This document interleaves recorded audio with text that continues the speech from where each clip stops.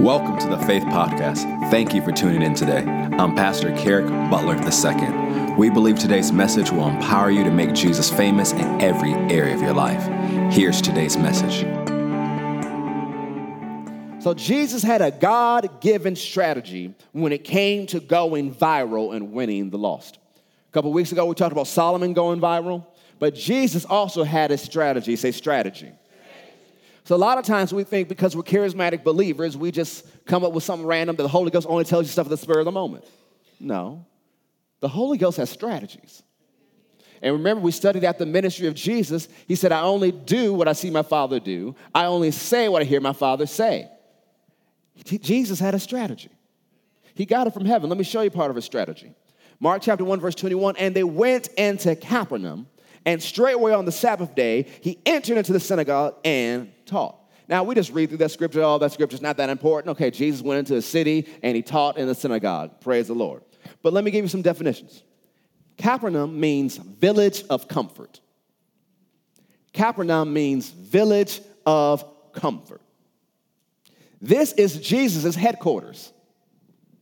This is where he moved to after he left Nazareth. He moved to Capernaum. He moved to the village of comfort. He has a house there. Whether he built it or bought it, we don't know. He has a house there. He is living there.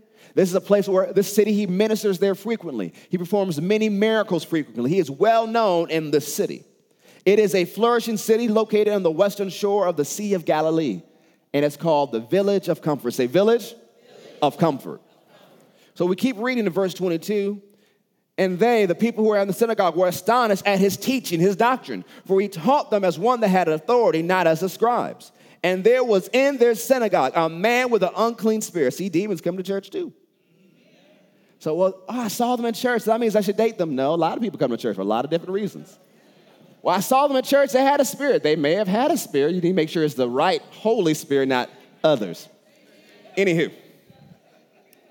And he cried out, saying, let us alone. What have we to do with you, Jesus of Nazareth? Are you come to destroy us? I know who you are, the Holy One of God. Notice what happened here. Jesus didn't go up to a man, try to cast out the demon. His teaching disturbed the demon. His authority disturbed the demon. Jesus didn't call the man out. He started teaching the word of God with authority, with anointing, and the demon got agitated. So just because people act out in church doesn't mean it's the Holy Ghost moving them.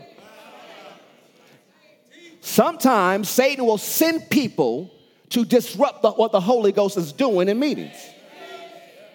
The Holy Ghost is going to move a certain way. Satan begins to sense it, so he sends someone to cause a distraction.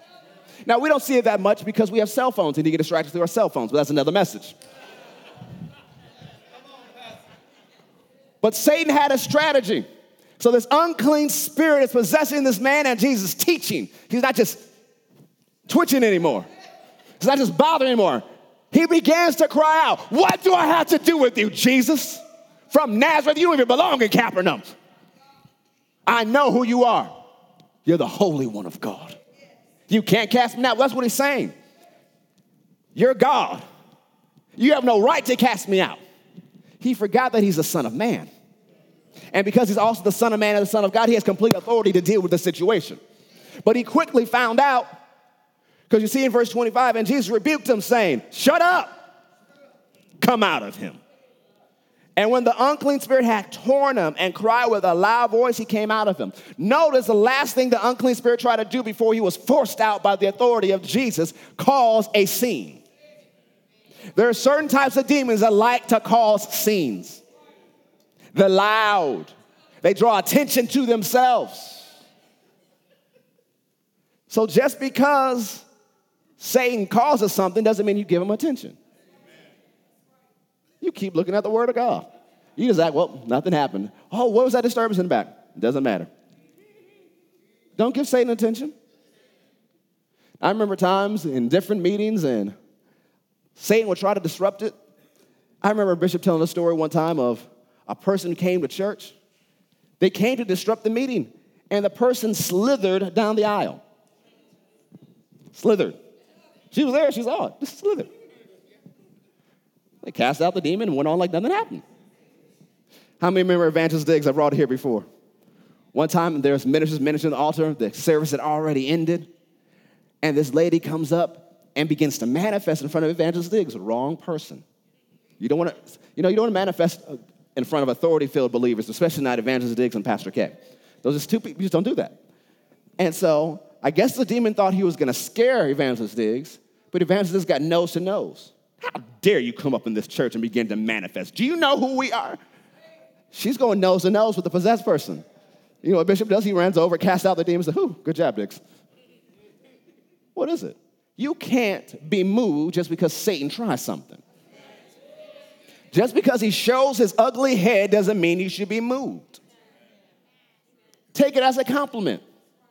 If you were so moved, Satan, to send this attack in my life, I must be dangerous to you. If you never threaten me, then I guess I'm not a threat to you. But because you see me as such of a threat, thank you for letting me know that I got something to offer.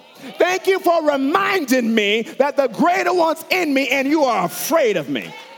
You cannot be afraid of your enemy. Paul says us looking at the enemy eye to eye, not being moved, not being afraid is a sign to him that he will be destroyed.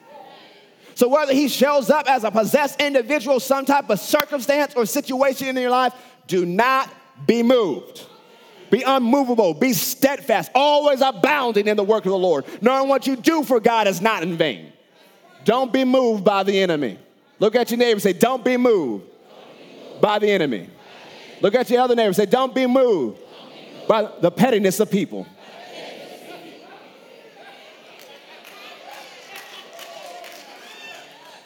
So you have to understand Satan has a strategy. This is an unclean spirit. But there's also things called harassing spirits. And so he'll send them to mess with you. And it's not always completely the thoughts of your mind, even though that is one frequent way he does it. He'll send it to stir up other people who know how to push your buttons. Same with familiar spirits. They've been watching your family for generations. This tripped up your father, your grandfather, your great-grandfather, your great-great-grandfather. Oh, it might trip you up too. Let's push that button. But if you resist, the enemy has to flee. Why resisting? He didn't run. Well, number one, you're not resisting long enough, or two, you ain't really resisting. You can't fall for Satan's traps. You're more than a conqueror. You're anointed. You're an overcomer. Don't be afraid of what he does. Well, what if he kills me? You go to heaven.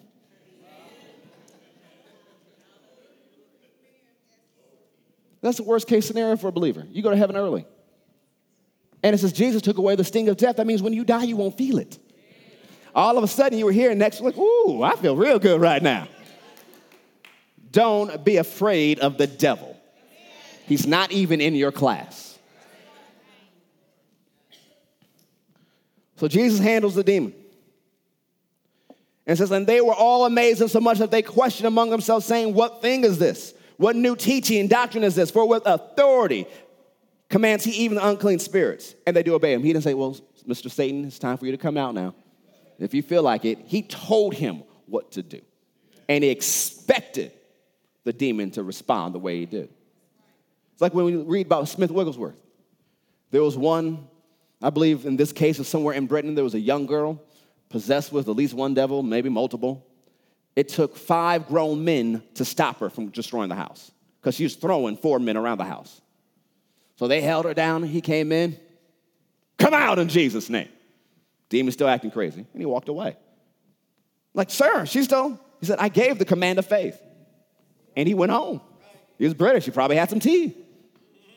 Woke up the next morning and says, the girl's completely delivered. Then she got saved and filled with the Holy Ghost. He says, of course, I gave the command of faith. Don't be moved by your enemy. Walk in the authority of the believer. And immediately his fame spread abroad throughout all the region round about in Galilee. Jesus goes viral. And forthwith, when they were come out of the synagogue, they entered to the house of Simon and Andrew with James and John. So this lets us know Peter's house is close to the temple, which means it's large, it's a nice house, all these different things. So Jesus goes in there, but Peter's mother-in-law was laying there sick of a fever. And they told her, as Jesus came up and took her by the hand, one of the other gospels, he rebuked the fever, lifted her up, and she was healed. So she got healed and went to cook dinner. So, of course, Jesus is hungry. He just finished preaching. Just cast out devils. I'm sure he's hungry. So he's sitting there eating. And so as dinner ends, the sun is setting, meaning the Sabbath is ending. There's some knocks on the door. Because it says that even when the sun did set, they brought unto him all that were diseased and them that were possessed with devils, and all the city was gathered together at the door. So by the time Jesus finishing enjoying his fried chicken with hot sauce, the gospel bird, as my grandfather calls it, he refers to many of us in the family that are preachers as chicken eaters. So as soon as Jesus finishes, there's all these people gathered at the door, needing to be healed and delivered, needing Jesus. But how do they get there? Jesus went viral, and so as soon as the people left synagogue or left church, they went and told other people about Jesus. And they didn't just tell them, it says they brought them.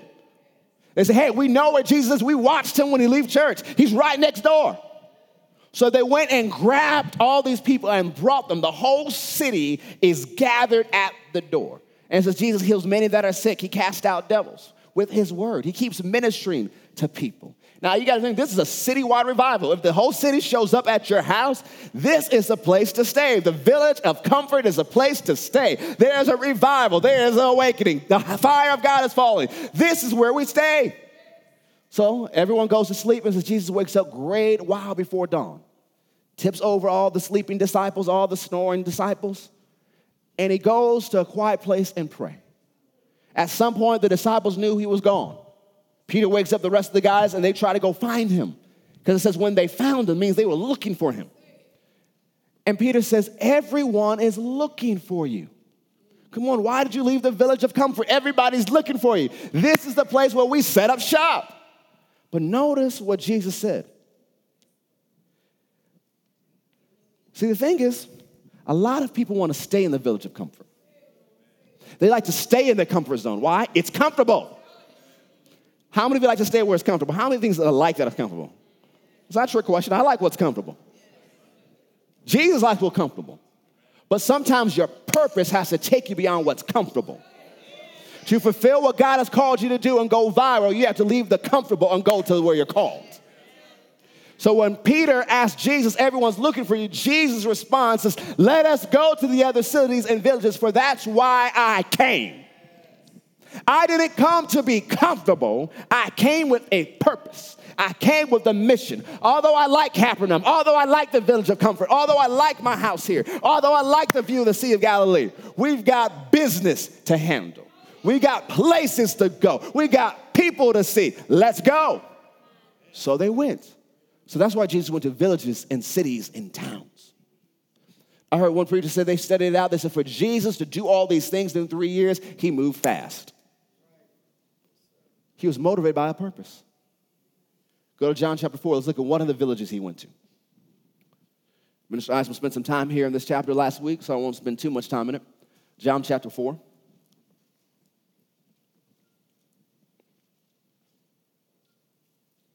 Remember, he's following the strategy of the Holy Ghost. He's going viral.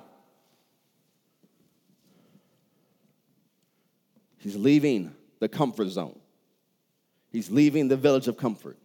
And you get to John chapter 4, verse 1. It says, when therefore the Lord knew how the Pharisees had heard that Jesus made and baptized more disciples than John, though Jesus baptized not, but his disciples, he left Judea and departed again into Galilee. And he must, say must, needs to go through Samaria. Or another translation, it was necessary for him to go through Samaria. Then he comes to a city of Samaria, which is called Sychar, near to the parcel of ground that Jacob gave to his son Joseph. Now Jacob's well was there. Jesus, therefore, being weary with his journey, sat thus in the well, and it was about the 6th hour or noon. And there comes a woman of Samaria to draw water, and Jesus said unto her, give me to drink. Now, why is Jesus sitting on the well? He's tired. He's been walking. If you've been walking miles, don't you want to sit down? It's noon. It's hot. We think it's hot in Georgia at noon. Imagine being hot in the Middle East. I've been to the Middle East. It's hot. We had a layover there as we were going to Zimbabwe last year, and me and Minister Dathan went out there, and Brother Barksdale, it's after 8 p.m., it was over 100 degrees. Hot. If I was there longer, I would have been dressed just like those sheiks. Me and Minister Dathan were talking about it. I was like, hey, that looks pretty nice right now. These jeans are really uncomfortable. How much is that outfit? Blazing hot. So Jesus sitting on the well, tired, hungry. The disciples are going to get some Chick-fil-A. And as Jesus is sitting there, understand this is not a place of comfort, although he's sitting on the well. Samaria is not a village of comfort to the Jewish population. There was religious tension and racial tension between the Jews and the Samaritans. The Jews didn't like the Samaritans, and the Samaritans didn't like the Jews. This has been going on for generations. By this point, in the early AD, this has been going on for about at least 400 years or more. It's built. There's customs now because they don't want to talk to each other. But it says it was necessary for Jesus to go through there. It was necessary for Jesus to leave the village of comfort and go to Samaria where people wouldn't like him because of the way he looked. The woman comes to the well around noon. Now, the thing is, we have to read the scripture to understand why is noon important. If noon is the hottest time of the day, you would not come to get water at noon. You come when it's early, you come when it's late. She came at noon because she didn't want anyone to be there. She didn't want anyone to see her. As you read the passage, she's been married 5 times. And the person she's living with now ain't her husband. So everybody knew it. It wasn't comfortable for her to be around the other women at the well because she knew they're going to run their mouths.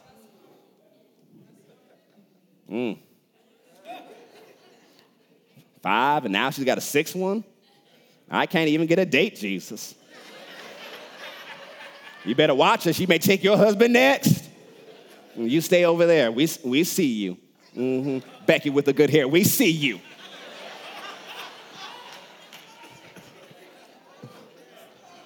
So she sneaks out at noon to get some water. Wasn't expecting to see a Jewish rabbi, a Jewish teacher on the well. So she's ignoring him, getting her water, and Jesus said, hey, can you give me something to drink? And she responds, how are you, a Jew, asking me for some water? So as you heard last week, Jesus begins this conversation. He begins with something natural to lead her to something spiritual. Jesus is not judging her. As you heard eloquently last week, he's ministering and maintaining her dignity. And so he says, go tell your husband to come and we'll talk some more. And she says, I don't have a husband. He says, yeah, you told the truth. You had 5, and the one you're with now ain't your husband. And she goes, ooh, I perceive you're a prophet. That's a good guess on her part. So she begins to talk to him, ask him questions. And it gets to the point where she says, I know the Messiah is coming. I know the anointed one's coming. I know he's going to answer these questions when he gets here. He's going to tell her what's right and wrong. And Jesus says, I am he. She believes. At this point, the disciples are coming back. And John adds his commentary. He says, none of us asked, what are you doing? Or why are you talking with her? They're both still stunned that Jesus is talking to a Samaritan. But for whatever reason, Peter decided not to talk. And this is rare for Peter because Peter's always talking. And so this says the woman leaves her water pot and goes into the city. Why is it important that the verse says she left her water pot? See, she came there to get water, but then she left as a vessel of living water. She left the water pot because she came a water pot. And instead of staying where it was comfortable, where no one could see her or be bothered with her or mess with her, she left what was comfortable and went to a city that had already judged her. A city that already knew her. A city that already knew about her past. Knew about all the people she was avoiding. She went straight to them and began to say, come meet a man that told me about myself. Everything I've ever done, he knew me like he made me. Come and meet him. Is this not the Christ? When we read later on, that chapter says she was testifying. So she wasn't saying, hey, you need to come meet someone. She's preaching. Come meet this person that told me this is the Christ. Isn't this the Christ? She was so convincing that it says people believed that he was the Messiah because of what she preached. Other people were curious. So everybody in the city, let's come meet this person this woman's talking about. And it says the disciples told Jesus, you need to eat. You're not eating enough. You know, Mary threatened us. It says if you don't eat enough, she doesn't come and get us. You need to eat. And he says, I have food that you don't know of. My food is to do the will of the one who sent me. And so they're not thinking of Samaria as a place to minister. They're not. It's not in their mindset. They're just there to get food. They're thinking they're just stopping over to get food. Ways directed them through the city. They might as well stop here and get food before they keep going. But Jesus had a different mindset. He had a different view because he told the disciples, look up or lift up your eyes. The fields are white with harvest. See, the disciples were nearsighted. See, when you're nearsighted, you only see what's in front of you. You can't see what's afar off. And Jesus says, you need some glasses. You're just looking at you and what you need at the moment. But this opportunity to get some food was an opportunity to change a city. And if you can't see an opportunity, you won't take advantage of an opportunity. So Jesus telling me you can't be nearsighted anymore. You have to see right in front of you. Don't pray, oh, the harvest is coming. The harvest is here and the harvest is ready. Look up, lift up your eyes. And as he said it, the whole city is coming to Jesus because of the testimony of one woman. And so Jesus begins to teach. And everyone else in the city says, hey, we don't just believe on him now because you said something. We've heard the word from the word himself, and we believe him. So Jesus stayed there 2 days. A trip to get some food turned into a citywide revival. What opportunities to win people and affect our region are we missing because we're focused on getting food? You said, well, I just happen to like this type of food. Well, maybe God gave you the desire to like that type of food because one day you'll go to a certain restaurant and there's someone who needs Jesus. Maybe the reason you like coffee is because you're supposed to witness to your barista. Maybe you like, oh, I'm a fitness person. I like going to the gym. Maybe he's positioned you there to win someone to Jesus. You got to think of the desires and the things God has put in that is uniquely you. Maybe it's there to win somebody who will hear about Jesus through you. But in order to do that, you have to leave the village of comfort. Because, it's okay. We're so used to, well, I got my business to handle. I got to do this. You're not paying attention to anyone. And the thing is, it's not bad. It's just how we live our lives. Because there's times I'm going places, I'm in my own world. And to help me stay in my own world, I have headphones. And it's not like little headphones so no one knows. I have big red headphones. So I'm in my own world. But what happens if we're in our own world all the time, and times you do need to go to your own place. But if you're in your own world all the time and you're never lifting up your eyes, you'll stay nearsighted and miss the people who need to know about your Jesus. Because after you've been saved a long time, you've won your circle. And so you think, well, I've won people to Jesus. I'm going to church. I'm serving. I'm good. But I guarantee you don't run into only Christians every day. So, well, how do I know? You got to talk to people.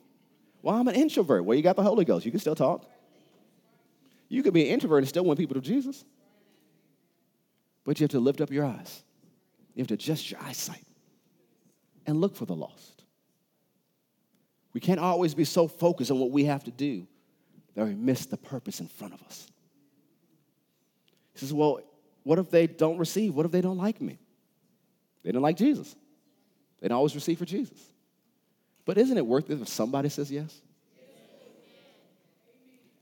Isn't it worth being uncomfortable just for a moment in order to give someone a chance? Because I'm sure Jesus was uncomfortable when he left glory. I'm sure he was uncomfortable when he was whipped with a cat of nine tails. I'm sure he was uncomfortable when he was on the cross. I'm sure he was uncomfortable when he went to hell in our place. Can we get over our American ways long enough to be uncomfortable and feel awkward to tell someone else about Jesus?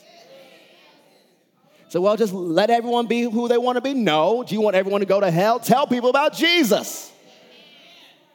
Look for opportunities. And not everyone you talk to will get saved, but you may have sown a seed.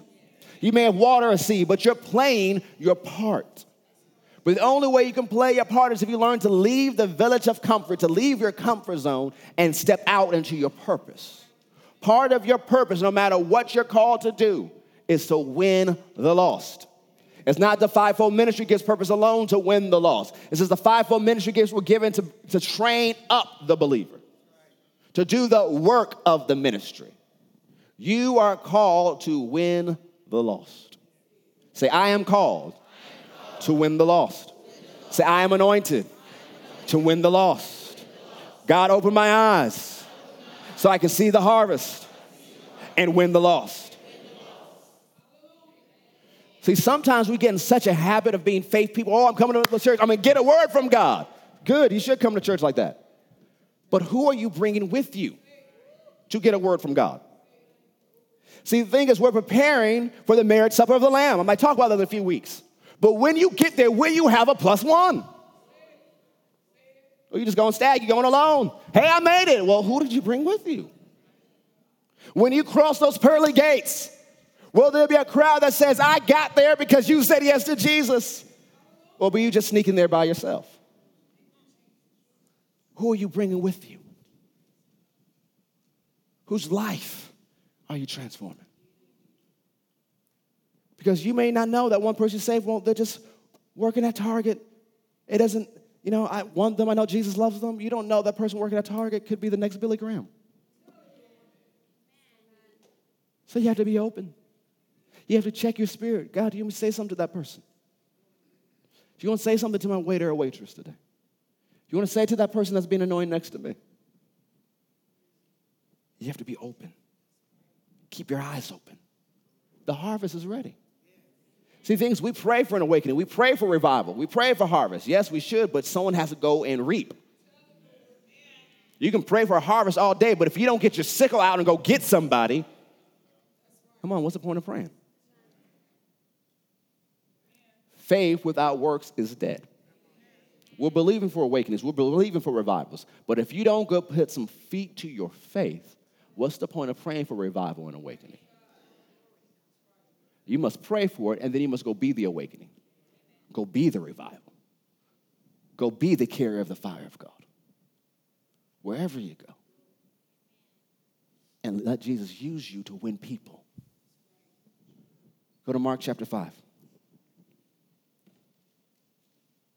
Mark chapter 5, verse 1.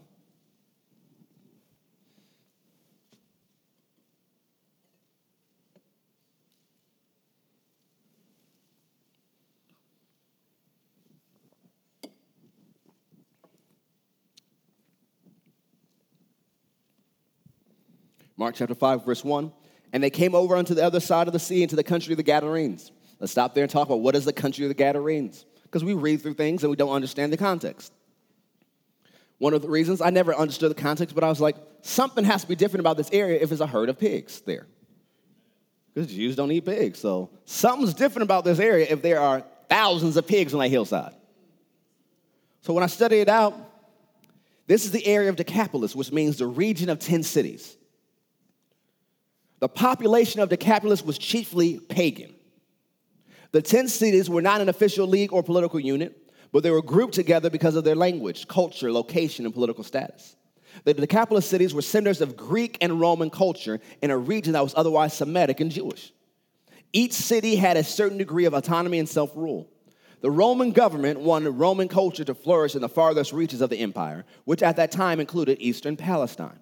So they encouraged the growth of these 10 cities, allowing them some political autonomy within the protective sphere of Rome.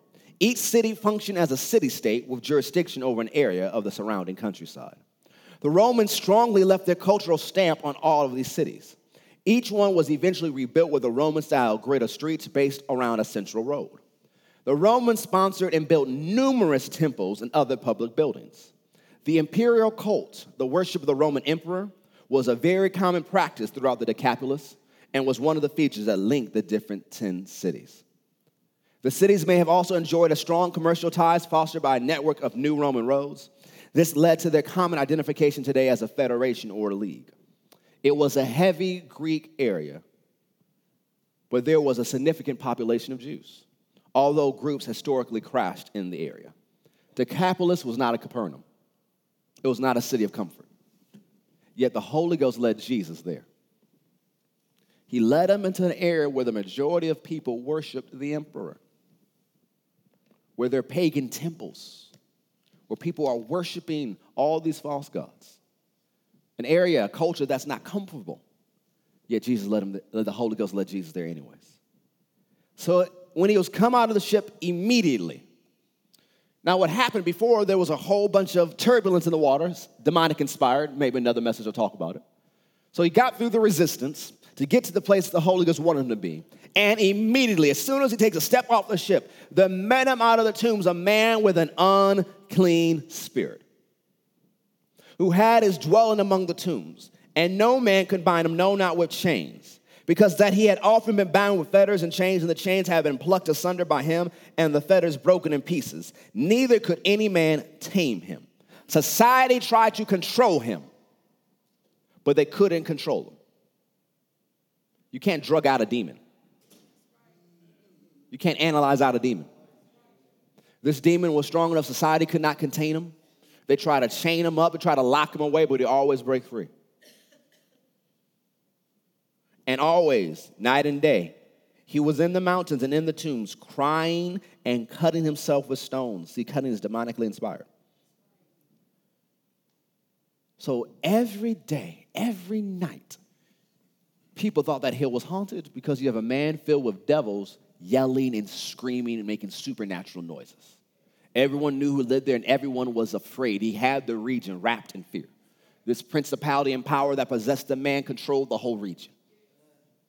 This is not just a demonic spirit. This is a regional demonic spirit, controlling the whole countryside in fear, impressing his personality of fear on the countryside. But when he, the man, saw Jesus afar off, he ran and worshiped him. But then the demon cried out with a loud voice and said, "And what have I to do with you, Jesus, you Son of the Most High God? I adjure you by God that you torment me not." Now, he's trying to use this legal phrase because he's like, you can't deal with me. I know you're the Son of God. You have no authority to deal with me. But they don't realize he's also the Son of Man, and because of the Son of Man, he has the authority. For Jesus had said unto him, "Come out of the man, you unclean spirit." Now, Jesus begins to say, "What is your name?" Now, that doesn't mean every time you see a possessed person, you go ask them their name. Why did Jesus ask this demon-possessed person their name? Because the Holy Ghost told him to. He said, "I only do what I see my Father do. I only say what I hear my Father say." So this is not common practice on how you deal with devils. Have a conversation. "Hey, what's your name? How's your mama and them?" No, this is not what he wants you to do. The common practice of scriptures to dealing with demons is to cast it out. Tell it to be quiet and to leave. Now, speaking of demons and deliverance, you can't cast out demons of people who want to keep them. Some people like their demons. They give them pet names. If they want to keep it, you can't cast it out. Now, if they want to be delivered, you can cast it out. But if they want to keep it, you can't do anything with it. It's their will. So Jesus is talking and having this conversation inspired by the Father. He says, "My name is Legion, for we are many." Legion can mean between 2,000 to 6,000. So now this demon is trying to intimidate Jesus. There's thousands of us. What can you do with us? And he besought him much, because Jesus wasn't backing down from his faith command, that he would not send them away out of the country. Why? He's been ruling this region. But now there was nigh unto the mountains a great herd of swine feeding. And all the devils besought him, saying, "Send us into the pigs." And forthwith Jesus gave them leave, and the unclean spirits went out and entered into the swine, and the herd ran violently down a steep place. So notice what's going on. The demons the pigs are like, "And we ain't handing with them. Time for us to go." And they ran into the sea. And they that fed the swine, the pig shepherds, told it in the city and in the country. And they went out to see what it was done. And they come to Jesus and see him that was possessed with the devil and had the legion, sitting and clothed and in his right mind. Most people would rejoice, but this region was terrified. Why? That spirit has imprinted fear on that region. Even though the spirit's gone, they only know how to respond in fear because that's all they've known and been used to. See, demons try to imprint their personality on the culture. That's why you go to certain places, and if you're walking with God, you can sense something's going on. Like, where's that? It's what the demon's trying to do in that area. And they began to beg Jesus to leave their coast. So Jesus did. And when he was coming to the ship, he that had been possessed with the devil begged him that he might be with them. Hey, let me be one of the disciples. I don't want to leave you. Thank you for healing me. Thank you for delivering. Thank you for loving me. Let me stay with you. Let me stay with the 12. Let me stay with the 70. Let me go with you wherever you go. Let me learn from you. Let me go to the Jesus Bible school.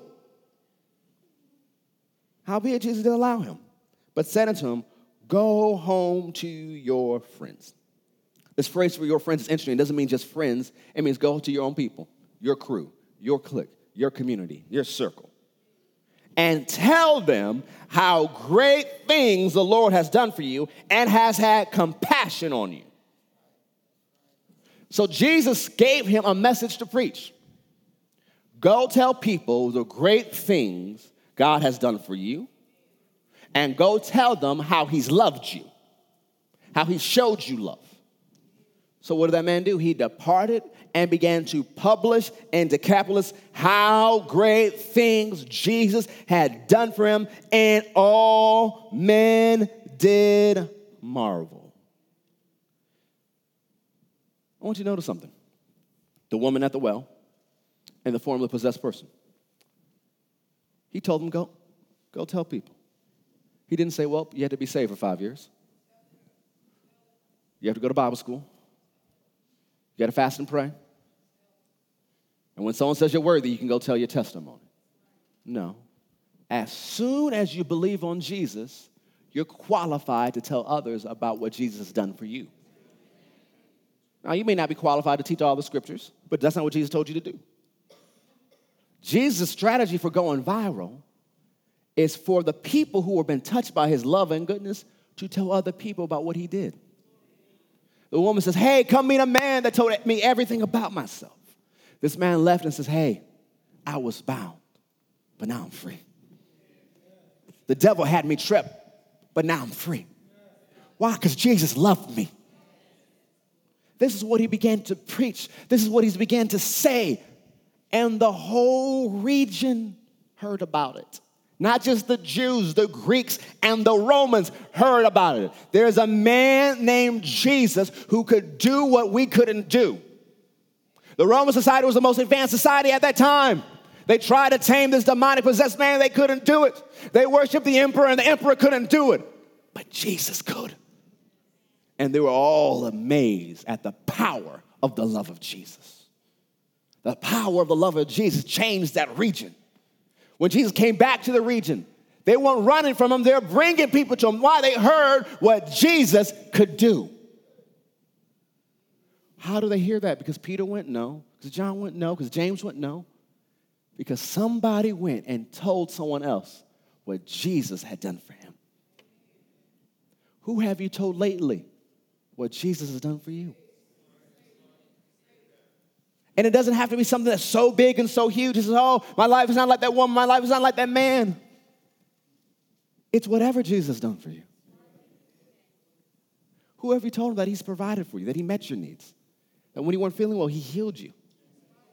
That when you're down, he gave you the right word? Who have you told about what Jesus has done for you lately? I'm not talking when you first got saved and you were just on fire. You talked to anything that moved. You preached to trees and squirrels. I'm talking about who have you talked to lately about what Jesus has done? He says, well, I don't know who to talk to about it. Well, adjust your eyesight and fix your hearing. Listen to people as they talk about. People just talk. They run their mouths all the time. Listen to them talk about what they're going through. Instead of just checking out and ignoring, well, God bless you, and God bless your heart, the nice Southern expression. Just say, hey, you know what? I went through something like that. But here's what Jesus did for me. And he'll do it for you too. And ask them if they're saved. And if they're not, lead them to Jesus. And if they are, you pray the prayer of faith and ask Jesus to do the same thing for them. Practice your testimony. Go over it at home. Talk about what Jesus has done. And you convince them, hey, if he did it for me, he will do it for you. There is a unique anointing on your testimony.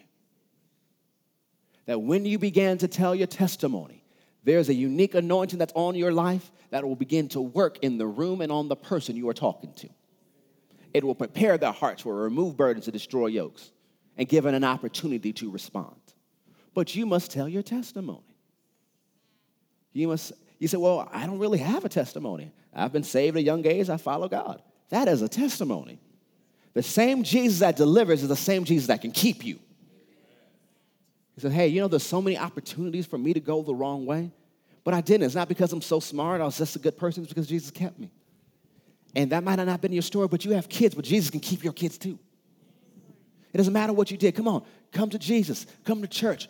Jesus will keep your kids. Tell your story.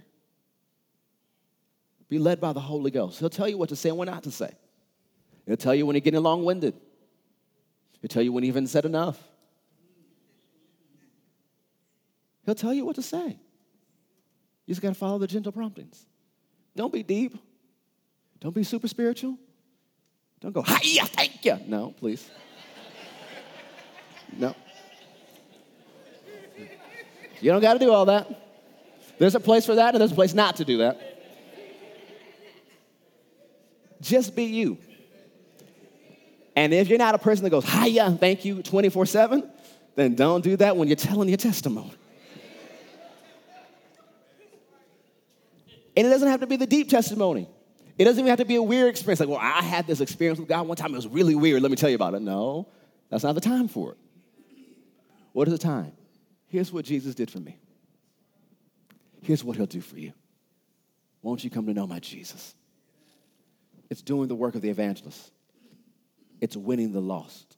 It's looking for opportunities to bring people to Jesus. Pray for opportunities and be bold enough to take them. Go to Acts chapter 1 and we'll close here.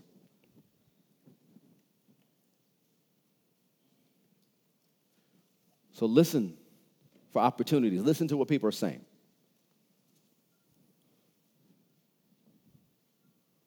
Listen for it. But then there's times when you're minding your own business, you heard nothing, the Holy Ghost will tell you, go talk to that person.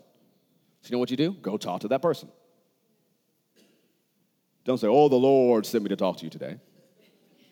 I only say that if he tells you to say that. What do you just say? Hi. How you doing? Good to see you. God bless you. And let them open up. See, what happens if you start walking in this anointing and being open, you'll run into people, they'll tell you their whole life story. More stuff than you ever wanted to know. They'll be talking, you'll be asking Jesus, please help me forget this as soon as they're done, because I did not want to know these details. But you listen to the prompt in the Spirit and let the Holy Ghost talk through you to win people. Because the thing is, they can debate your doctrine, but they can't debate your experience. They can tell you, well, I don't believe. I believe in Buddha. I believe in Allah. I believe in this. I believe in that. But they can't tell you Jesus didn't do that for you.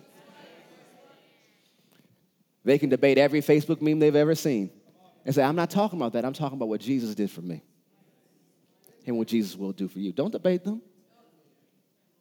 Just say, hey, Jesus did this for me. Says, well, I don't believe in all these things. I don't need you to believe in all these things. What are you going to do about Jesus? So, well, I don't have faith enough to be healed, but I do. And so does Jesus. Let me pray for you. And you just say whatever he tells you to say. There are people that I run into and different things I do, and I see them, they're not saved. But they go through something and say, hey, I'm praying for you. Hey, do you need anything? There's one person in particular I'm thinking about right now. I found out that he went through a situation. I'm texting, hey, I'm praying for you. He ain't saved. He's in another religion. But he knows I'm praying for him. Praying for him every day. God, open the door for someone to talk to him about Jesus. Come on, if you want me to say something, I'll say it. What's happening? Laying the groundwork, sowing and watering. Because people have to know about Jesus. Yeah, we're faith people, but we got to be faith people that bring people to Jesus. Acts chapter 1, verse 8, but you shall receive power, dunamis, explosive miracle power. After that, the Holy Ghost has come upon you, and ye shall be witnesses unto me, both in Jerusalem and in all Judea and in Samaria and unto the uttermost parts of the earth. They were in Jerusalem. That's where they're comfortable. Judea is the surrounding region. Samaria, people who don't like them, people don't look like them, and cultures that are opposed to them. Uttermost parts of the earth, that's everywhere else. One of the reasons you've received the baptism of the Holy Ghost is to be a witness. A witness is the one who gives evidence, who bears record, who shares information. You're supposed to be a witness about what Jesus has done, not just in general in the Bible, but what he did for you. Now, you don't have to tell everybody you meet about that. Notice I said follow the leading of the Spirit. There'll be certain stories to tell you to tell, certain stories to tell you not to tell. But you have to be sensitive to his leading. He says, well, what if I mess up? You probably will. But the Holy Ghost still tells you anyways. Believe that even in your mess up, the Holy Ghost can cover it. And you keep doing it, you'll learn how to do it better. You're walking with them. You're growing. You know, when your baby starts walking first time, they didn't just take off running. They stumbled a few times. You may stumble through your testimony, but the Holy Ghost can anoint your stumblings. So, well, I tripped over my words. The Holy Ghost can anoint them anyways. Now, yes, practice and get better, but you got to start somewhere. If you keep saying, well, I'll start when I get to a certain point, you'll never start. Well, I'll start when I feel anointed. You'll never start. You can't just start witness to people when you feel anointed. Man, if I only preached when I felt anointed, I'd preach a lot less. But it's not because I feel anointed, I just know I am. And I expect when I step into this place, whatever I need, the Holy Ghost will give me. But what if you prepare the wrong message? After I've prepared and given over the Holy Ghost, it's up to him. He'll change my message, say whatever he wants to say. It's the same way when you witness. Well, I didn't pray enough today. Well, just believe Jesus still lives in you. You need to pray today. Oh, I didn't read enough word. Well, just believe that you got word somewhere in your life. Stop coming up with excuses. Just go tell someone about your Jesus. So what happens if they ask me a question that I don't know how to answer? Just be honest. I don't know. Well, let's go to church. They can answer it. Don't just invite them, bring them. So, oh, yeah, I'd love to come to church someday. How about Sunday? Well, maybe if I can get there. Where do you live? Well, come pick you up. Let's be fishers of men. If you can cook, bait them with a meal. If you can't cook, please don't.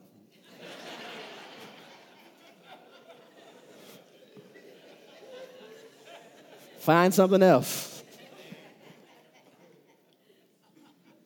It's time to win people for Jesus like never before. It's time to go out and be Christians. It's to overcome the uncomfortability, the awkwardness that keeps you in your Christian shell. Be like the woman at the well. Be like the delivered man. Go tell someone what Jesus has done for you. Believe that God can use you to win the lost. Pray the salvation prayer with them. What's the salvation prayer? You hear me pray it every Sunday. What if I stumble over it? Doesn't matter. What's the core of it? They believe that Jesus is the Son of God, that he's Lord, that he died and raised again.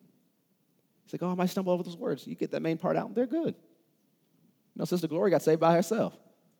She didn't know much what to say. She was reading the Bible and said, Lord, take my life and do something with it. And she got gloriously saved and filled with the Holy Ghost. Start with what you know. Go with what you know. And flow. Don't be so uptight. Just flow. Let him speak through you. He wants to win people in your area. Wants to win people in your neighborhood. It's got to be open. You have to listen. You have to adjust your eyesight. And you have to leave the village of comfort. You have to leave your comfort zone so that you can go viral. Because on the other side of your comfort zone, on the other side of you going viral, is someone who needs to hear about your Jesus. And they need to hear it through you. Stand to your feet. Father, we thank you for your word today. We thank you for the leading and the help of the Holy Ghost. Now, Father, help us, not just to be hearers of your word, but to be doers of your word so we can be blessed in our doing. Help us not to be nearsighted Christians. Help us to lift up our eyes and see that the harvest is ready all around us. Help us to be sensitive to your spirit, to follow your promptings as we witness to others. Grant us opportunities and grant us boldness to take those opportunities. Bring people across our path. Lead us across their path. Help us overcome any sensitive insecurities and fears and awkwardness, so that we can win our world to Jesus, so that we can bring healing and deliverance through the power of the love of Jesus and ignite an awakening in this area. I thank you for it, Father, and give you all the glory, honor, and praise. In Jesus' name, everyone said, amen. I hope you enjoyed today's message. We never want to close a broadcast without giving you an opportunity to make Jesus the Lord of your life. So if you've never asked him into your heart, you've never made him your Lord and Savior, pray this prayer with me today and mean it from your heart. Say, Heavenly Father, I believe that Jesus is your Son.